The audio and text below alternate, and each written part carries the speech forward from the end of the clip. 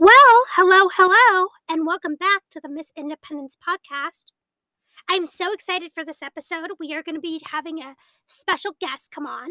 We have Zach from the Hydrocephalus Association, who is going to be here to talk about the background of the Hydrocephalus Association and the importance of network support. So we are bringing back the support series for this episode.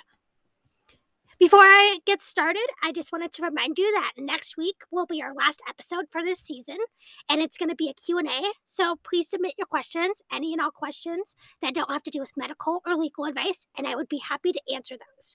You can do that by going to the Miss Independence page on Instagram and direct messaging me, or you can just comment on the post that I'm going to be putting up to gather all the questions.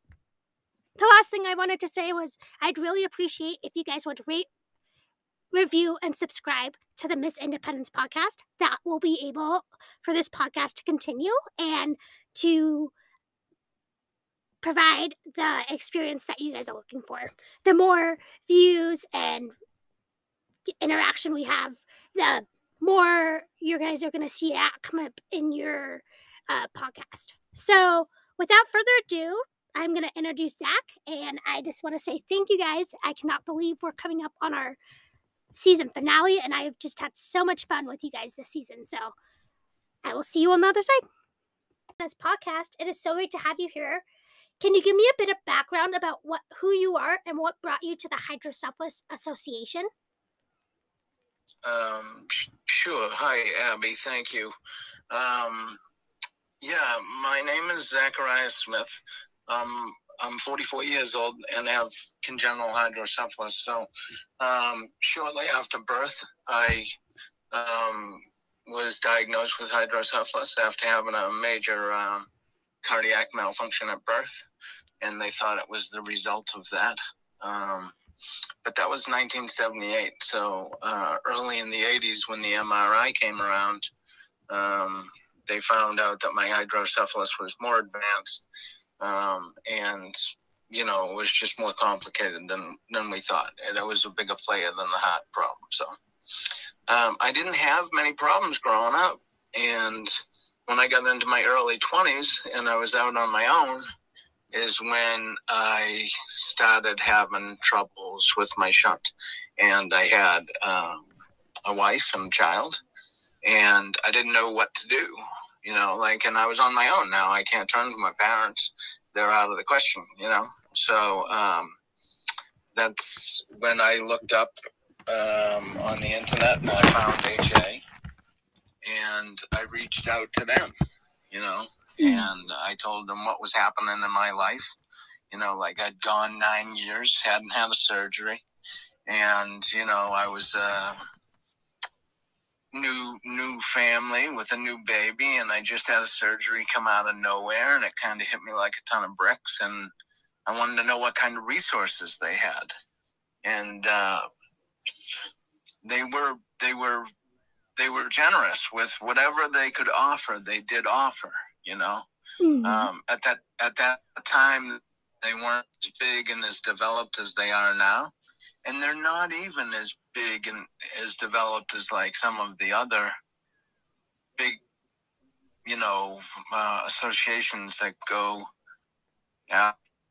Susan G. Komen or, you know, something like that. They're nowhere near that size.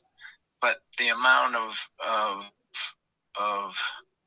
good they do is near that size. You know what I mean? Yeah. So it's great how much they do with a consolidated staff, with lots of volunteers, you know, because it is such a rare kind of condition still, even though it's more popular now and, you know, will continue to get more popular, it's still rare. And I grew up in the 80s at teaching hospitals in Boston. The residents would come in and I'd tell my story. Some of them were listening. Some of them weren't. And I used to think, you know, some of you don't care because it's not like a sexy disease. Right. Like you just fix it with a hose. Mm-hmm. So why keep fixing it? You know, like these hoses seem to work. Well, if you guys are the cure, we wouldn't have to fix it with the hose all the time. and get infections or just multiple operations. The disruptive lifestyle. Yeah. Always waiting for the other shoe to drop. Exactly. And I think that, like, when we were talking yesterday, we were talking about, and like you already pointed out, that HA is such a small organization, and we, there isn't as much research for that as there are for other conditions. So that kind of makes our association or just the HA, unique. Yeah, but I think what it's done, one of the greater things that I think that it's done since I've seen its basic. When I reached out to them in 2002, I think they were still under the name Hydrocephalus Foundation. Oh, okay. And not association. And I think they changed over time. But it was the same basic organization. So, but what they've done over the last at least 10 years 12 years that I've been involved with them is do an excellent job at putting patients and parents in touch with other patients and parents in your area. So now you get a little community of people that you can either kind of, if you feel like you can go to, if you, if they have better ways to get in touch with people that you might need, it's a good way to network. It's a good way to meet other patients, because that's just good in general. Like, for a long time, I never met a patient. So I was like, what happens when they get older? I've never met anyone who's older, Exactly. Now I've met dozens who are older, and it's like, okay, all right. I just think they that do get older. Exactly. Yeah, and I think that that's so cool too, because my condition was diagnosed even before I was born, and like you said, yours wasn't. Like you were a little bit older when you started having all those issues. So I think that, like, even though we both have hydrocephalus, we're gonna have different experiences too. Right. Yeah. And everybody's gonna. Right. Like even the two old timers that I meet in town and have lunch with once in a while. One of them had a much different story than the other. Right. The other one of them was they both got NPH. And they got the idiopathic NPH, which just means they don't know why you got it. That's all idiopathic means. But okay. So they got idiopathic fresh hydrocephalus. One of them was the undertaker in town. He kept falling over backwards. Now, if you fall over backwards, it's a sign that you have increased intracranial pressure. Okay. If you faint, you fall forward. Okay. So he had fallen a few times, and his daughter took him to a neurologist. They diagnosed him with Parkinson's disease, and she was doing her due diligence, and she said, hey, his symptoms are progressing faster than Parkinson's. They gave him a CAT scan and saw that he had hydrocephalus. So they sent him off to get a shunt, and then he lost it, and then he started walking again, because he was losing his ability to walk, and he was walking with a cane, and back to normal. Not 100%, but, Right. He's doing well. Right.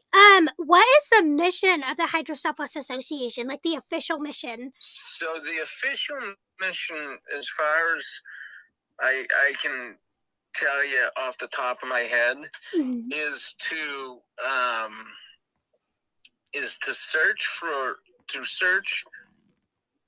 foster a cure for hydrocephalus, and in doing so, also find a balance for the betterment of people living with hydrocephalus in the meantime. Okay. Do you understand what I mean? Yes. So the only thing, finding a cure.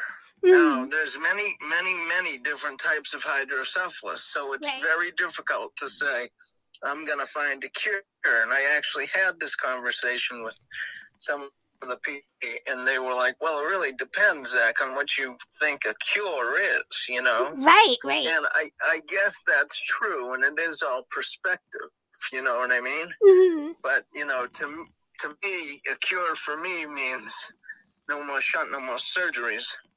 Right. You know, but I know it can't be that black and white, you know? Exactly. Well, and I know that the slogan is then no more BS. So like no more brain surgeries, yeah. Yeah, and I think that's really cool. But I agree with you that like the objective of not having a brain surgery, there can be other goals that would be more maybe more successful, for lack of a better word, Right. to Like hydrocephalus, one and done. Exactly. You know, like Right. get the ETV. You know, right. Don't be shunt dependent. Ooh, I like that. You know, you should be their marketing slogan person. Yeah, they got one of those. Oh yeah. But you know what I mean? So to me, it's like when they say, yeah, we're going to find a cure for cancer. Well, which fucking kind? Yeah. You know? And it's like this guy, what's his name? What was his name at Tufts? I met him. Heidelman. Okay. Dr. Heidelman at Tufts. He invented this e-shunt that what do you call it? Venture capitalist company gave him $90 million to develop it. And he said it would take people who had basically like perfect communicating hydrocephalus. If you had that, you could go in, well, you had to go to the east coast of, the east coast of Africa, because he was doing the human testing over there. Right. That's what they do. But now the company that he runs is called Ceravask. And basically what it is it's a stint that they put, and it breaks your brain blood barrier and goes into the area that holds the cerebrospinal fluid. Right. And the other end goes into your carotid artery. So it dumps any excess spinal fluid into your carotid artery. Right. So my only objection to that is what happens if you get infection. Right. Then you might get septic, because it's going to get pumped throughout your whole body right away with the blood.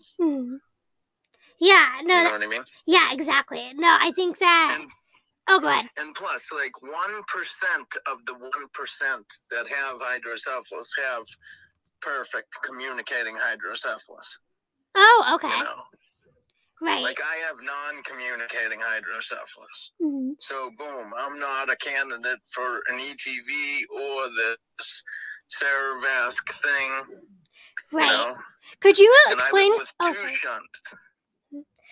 Yeah. Could you explain the difference? One in my head and one in my back. Right. Could you explain the difference for our audience between the communicative hydrocephalus and the non-communicative hydrocephalus? Okay. So it's an old term, and they don't use it anymore. Okay. I think they use obstructive and non-obstructive, which is basically the same thing. Right. So, in communicating, your brain gets rid of the fluid. You might have a stenosis in the ventricles, which is like a little series of canals in your brain. Okay? And you have a stenosis, which stops the water from going down into the fourth ventricle and down into your spinal column. So they give you a shunt. But what your brain does do, because it's communicating, right, it still functions as in the front of your brain, on the top of your frontal lobe, you have these group of cells called acrenoid villi. Okay. And I won't make it too sciencey, but basically they work like gates. Okay. Okay, like big, like almost like floodgates. Okay. Right. Okay. So what they do is during certain parts of the day is they open up Mm. and they absorb a ton of spinal fluid into your brain, and then they close back down. Okay. And this allows your brain to stay spongy and buoyant. Okay. Because if you just sawed the top of your skull right off, there would be no blood around your brain. It would just be sitting in a bathtub of water. Right. Right? The only blood would be where your skin is. You know, so basically that would, when you have communicating hydrocephalus, that fluid kind of keeps a balance. Okay. And your brain kind of still regulates it. You have non-communicating hydrocephalus. You have a stenosis, so the water's not leaving your brain. But you also have a problem with your acronoid villi. Okay. Okay? Whereas they're not opening up. Mine just aren't there. Okay? So there's no way for the water to get reabsorbed back into my brain. Right. So over time, now at 38, my brain had started its shrinking process of atrophy. So I will get early onset dementia. Oh, and then my brain will shrink. You know? Right. Because there's no way to keep any fluid in there to do anything good for it. Right. But people who have communicating hydrocephalus have it much better. There's a lot of people who even have non-communicating hydrocephalus that won't have it as bad as I did. I just have super slit ventricle syndrome. Okay. And that is part of the cause. And at this point, from not having water in the brain so much, but just around it, the cell structure in my brain, especially around my ventricles, is very stiff. So if they blow up, it could be days before they come back down. So I got to be in the hospital with an EDV, just let my skull breathe to let the swelling go down. You know? Right. So, well, that's all very interesting. That sounds amazing. I mean, not amazing, but you know what I mean. That sounds very intriguing. What if you? Yeah, exactly right. If you had to name one unique aspect of the Hydrocephalus Association, what would you say that would be? I'd say that they're really great at helping people get through times that are tough when it comes to hydrocephalus. Because we can all have really tough times. I mean, really, really tough times. And sometimes you have nowhere to turn, or your loved ones have nowhere to turn. And I wear one of the wristbands every day that says nobody walks alone, you know? Right. And it's like, they don't have like a 24-hour hotline, but if you call and you want to talk to somebody or whatever, I mean, it's kind of like family. They get to know you. They, a lot of stuff. Just they'll get into, oh, okay, you need help, we'll get you help. Where are you? We'll try and find you something. They're there to do their job, which has become much better over the years, in my opinion. Right. As to what it used to be, as to what it is now. It's just, it's really a nice organization, too. If you have to have a crappy disease to live with, this is probably, one of those ones where I don't think that you get this kind of support from other, places like this on the level that you do from the actual, association on down. You know what I mean? Right. Yeah, it's a little bit more Like, community level. I could call like 2 or 3 people that, like Lakeisha or Amanda, or if I wanted to talk, I just rap about something. Hey, I was just wondering, did you know this or this or this? Have you heard anything about this study? Have you done this? Have you ever had a problem with your kid with this? Right. You know, and some of them have kids with hydrocephalus. Some of them just have worked in the field for a while or whatever. Right. And they're good about it. Yeah. And they follow up. Yeah, exactly. Yeah, so it's like a very community, like family-oriented organization. Absolutely. I think that's cool. You know, like you had pointed out earlier, you know, it would be nice if we had that, you know, hotline or some of the other things that many larger organizations have. But like the fact that we don't makes us unique. Yeah. I mean, like I said, I'm in south of Boston, and we have a meeting that's supposed to meet 4 times a year. Sometimes it does, sometimes it doesn't. But it's for Greater New England. Right. And we have people that come up from Connecticut. Oh, wow. We have people that come down from New Hampshire. You know, right.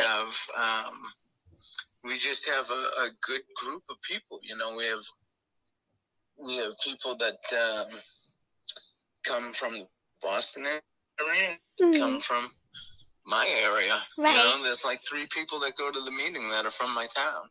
Right. You know? That's awesome. Yeah. So, I mean, it's nice. We have it.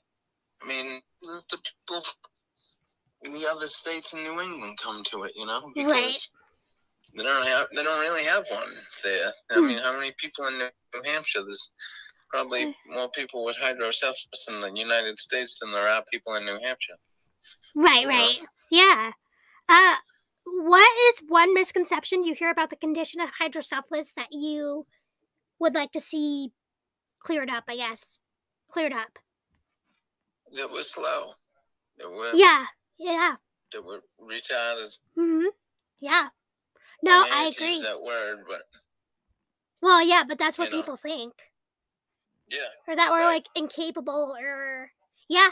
And, I mean, I think that goes with all disabilities, but, again, like, we don't have the exposure especially like I'm 44. Right. And, I mean, guys that are older than me, if I talk to them, they know there used to be a state school right up the street from my house. Oh, wow. I remember it when I was a kid, you know, the kids with big heads riding the tricycles around. Like, I know.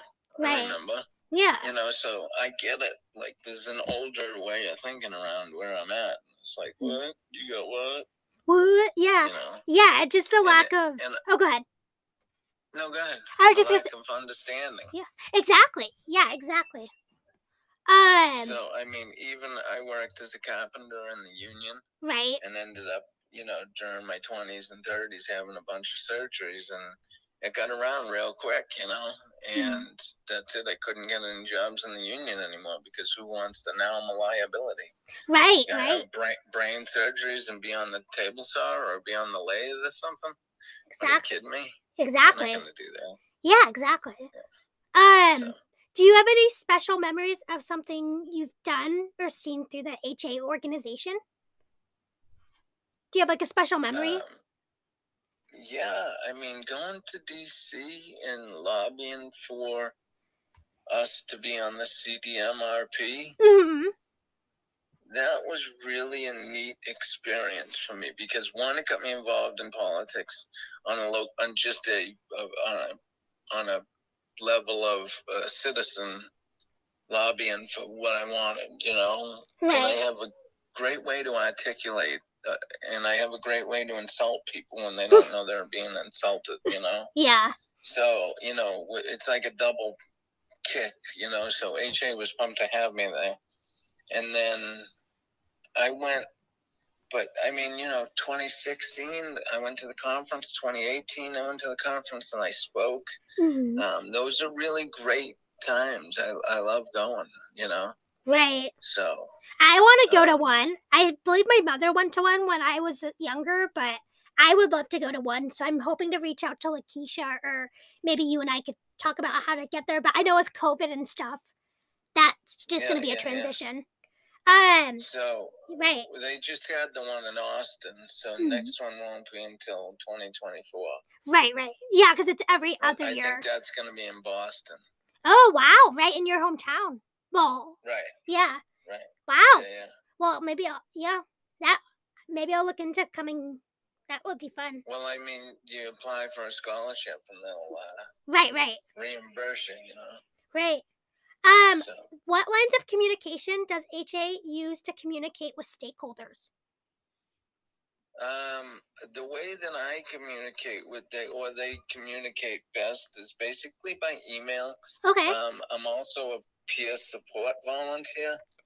So, like, you know, if somebody in the area gets diagnosed with it, and with hydrocephalus, and they want to reach out, they want somebody to talk to. Right. If HA thinks that I'm a good fit for them, then they call me, and they'll leave me a message usually, because I usually won't answer the phone. I usually don't answer the phone a lot. But they'll call me and leave me a message about somebody who just get diagnosed, and they're going to email me all the stuff, and could you follow up? If not, email us if you can't.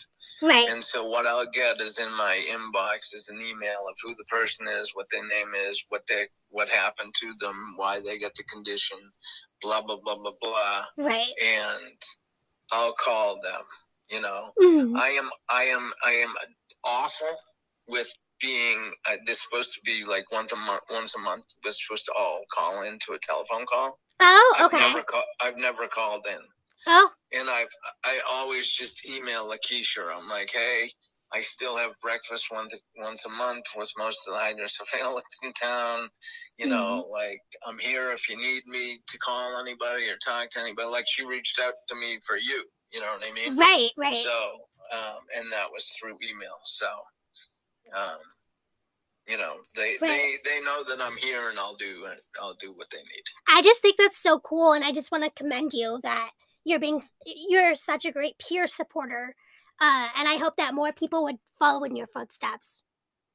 Oh, thank you. Yeah. Okay. So the last question for this segment. I just wish there was people around when I was a kid. Exactly. I didn't have any of this. Exactly. You know?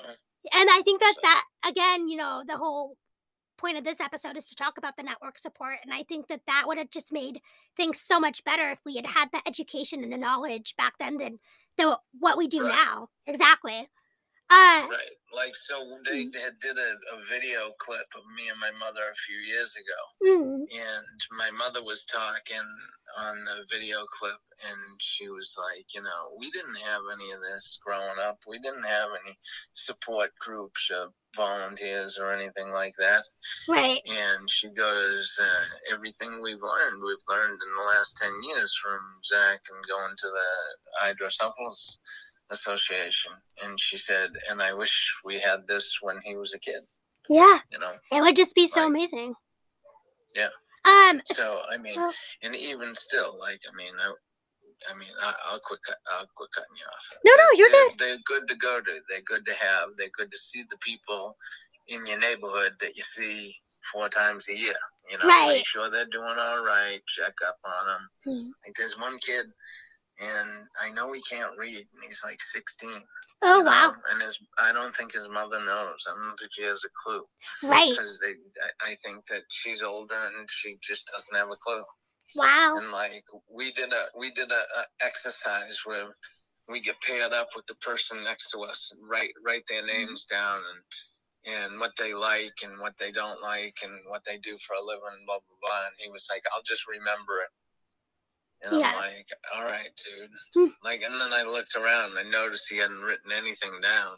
Right. And I was like, you know.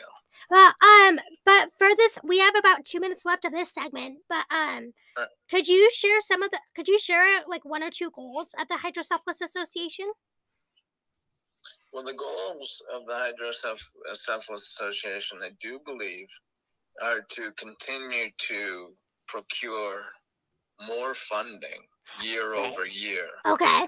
For research as far as hydrocephalus goes. Right. And they have made some incredible strides since even I've been there. I believe now this year there's 4 drugs that are in different stages of research for the treatment of hydrocephalus. That's amazing. A lot of that wouldn't have happened had the last 10 years and a lot of really just grassroots efforts. Right. A lot of the people who hey, came Zach, we're about to just patients. We're about to run out of time. I'm going to stop the new segment, okay? Yep.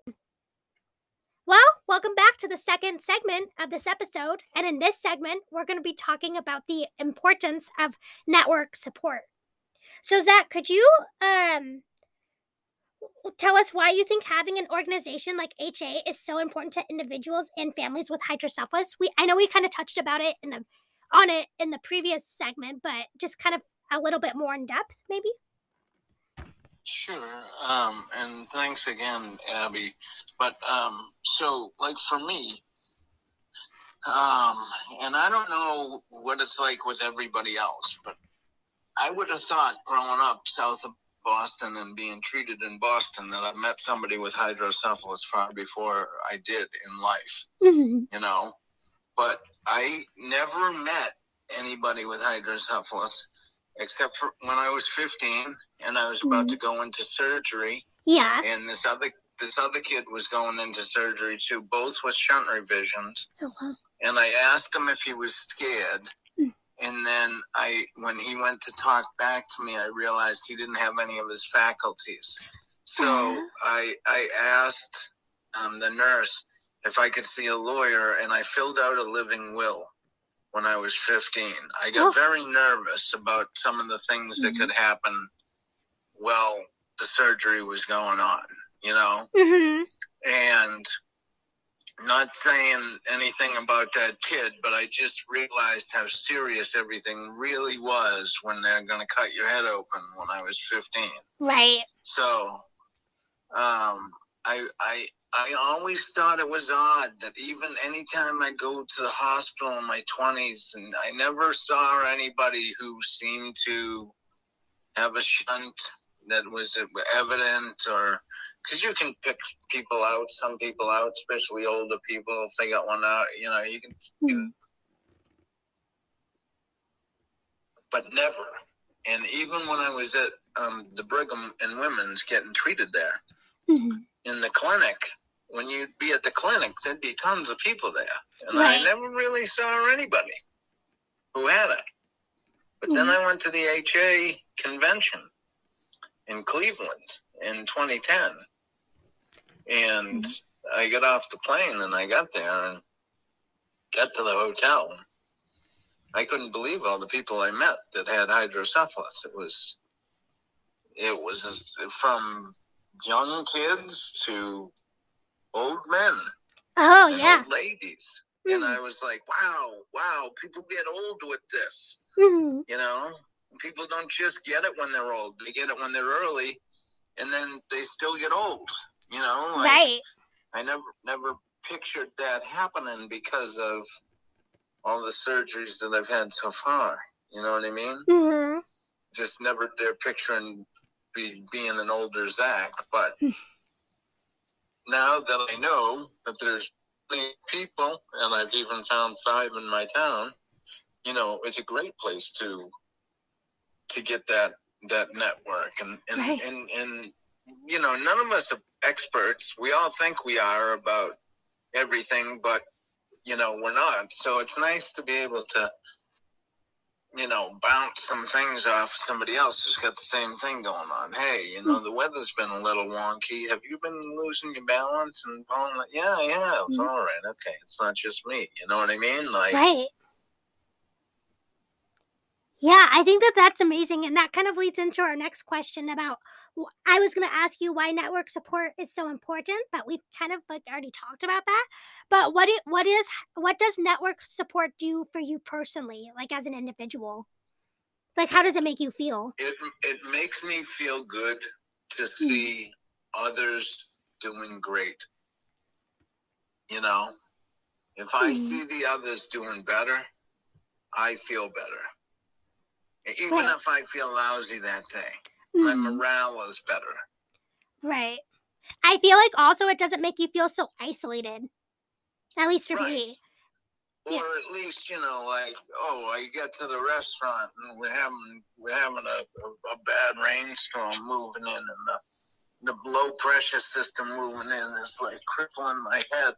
And I walk in there and I look across at one of the other guys, and he's squeezing both sides of his head, and I'm like, oh, dude, this low pressure system killing you? And he's like, oh, I didn't even want to get out of bed. I'm like, you don't have to. You're 89. You know, like, but, you know, it's just like anybody else. You want to get up and have purpose and do something about, you know, your day. Exactly. And I think that you also like to help others, too. From the sounds of it, it sounds like you like to help others. I do, yeah. You know, especially these guys, you know, like the Undertaker there. He's retired now because he's older, but it's still his funeral home, but he's got a manager. So, and he got diagnosed, you know, maybe 2 years ago. So I sat down with the manager and I was like, look, you know, this is how Richard acts, and this is how he will act if something goes wrong with his shunt and it's just you around. Right. You know what I mean? So,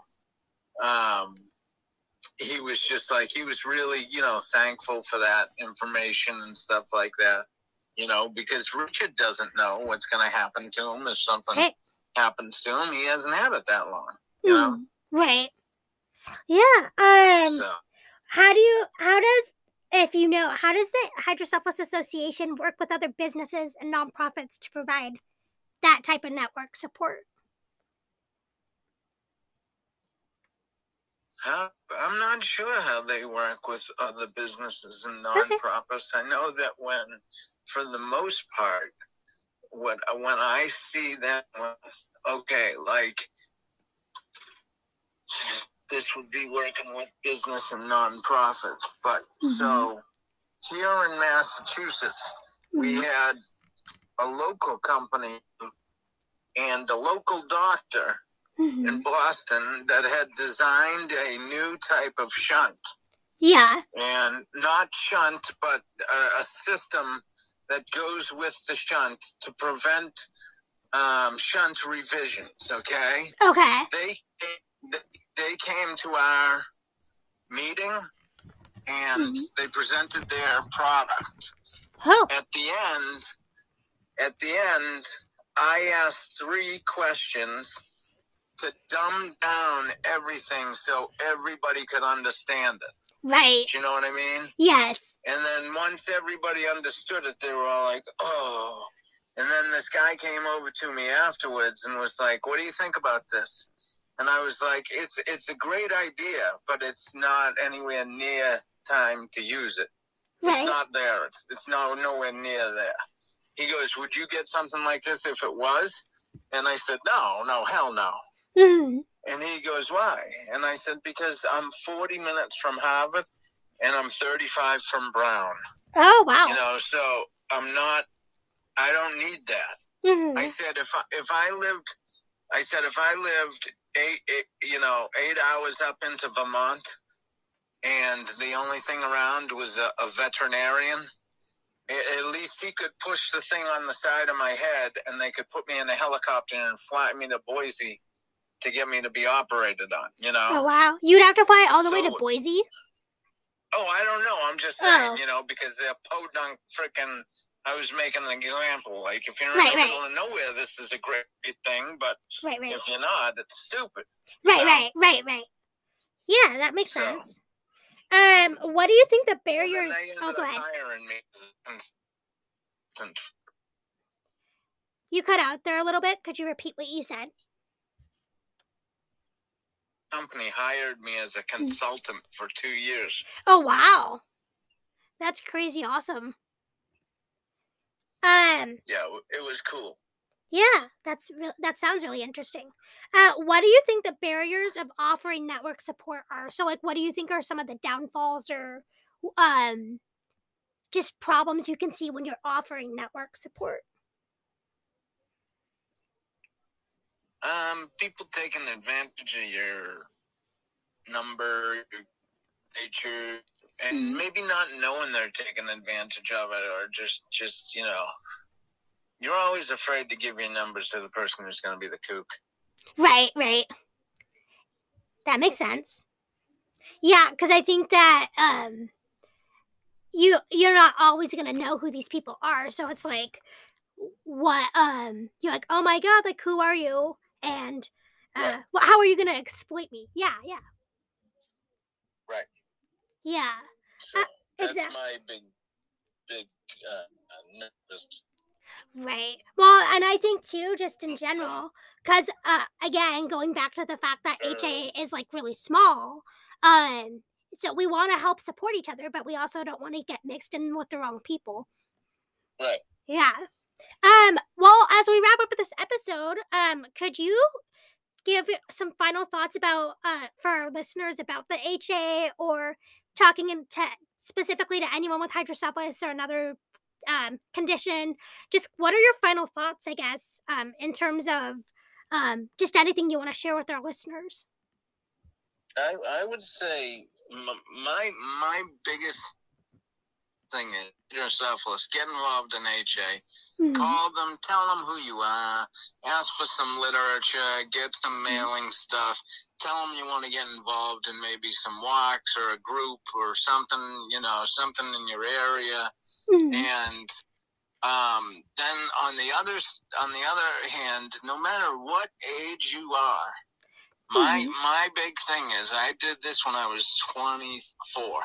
Okay. I went back to the three main hospitals that I'd been treated at. The floating hospital where I'd been born. Right. The children's hospital that I switched to in '83. And then the Brigham Hospital in 2003. And I got all of my records. Okay. Printed out. Okay. And from birth until present, and then I have until now, and from then until now. Yeah. Know what's wrong with you. Right. Because there's gonna be one day when mom and dad aren't there, and you're gonna have to pony up for yourself. Yeah. What's wrong with you, so you can better serve you. I 100% agree. I try to be my own advocate because, my parents aren't going to be here forever, and really no one understands me like me. So, and I think that making sure that parents of children with any kind of disability, but chronic condition or hydrocephalus, even if it's like in small little ways, I would want to encourage parents to teach their kids how to be their own advocate, because they're not going to be there one day, like you said. Yeah.